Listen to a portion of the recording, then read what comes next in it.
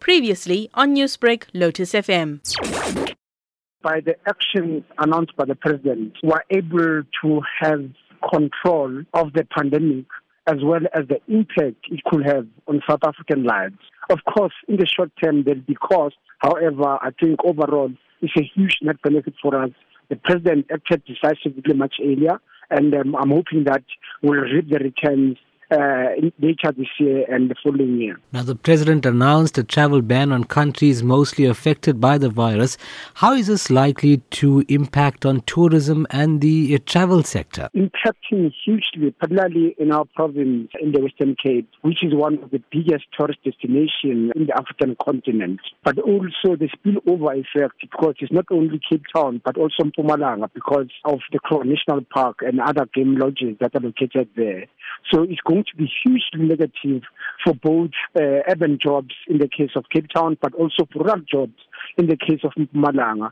But impact in the balance of payments, because we rely on those flows that are coming from tourists that assist us to have enough balance of payment and foreign currency that we can be able to purchase goods and services internationally.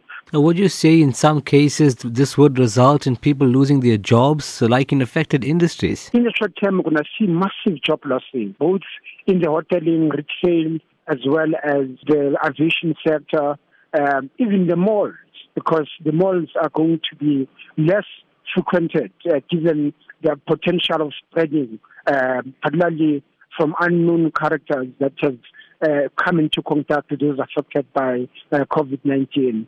So we see massive job losses. So sitting at the moment with unemployment at 9%, we could be close as possible to about 35 to 40% in the short to medium term. However, we believe that because of the actions taken by the president, as well as various economic stimuli that will be announced by various ministers this morning at about 10 o'clock, that will offset any long-term impact of this decision. And I think South Africans need to really work hard and together, as the president asked us to do, to try and go through this pandemic, because not acting will really be very disastrous, not only for our economy, but for human lives.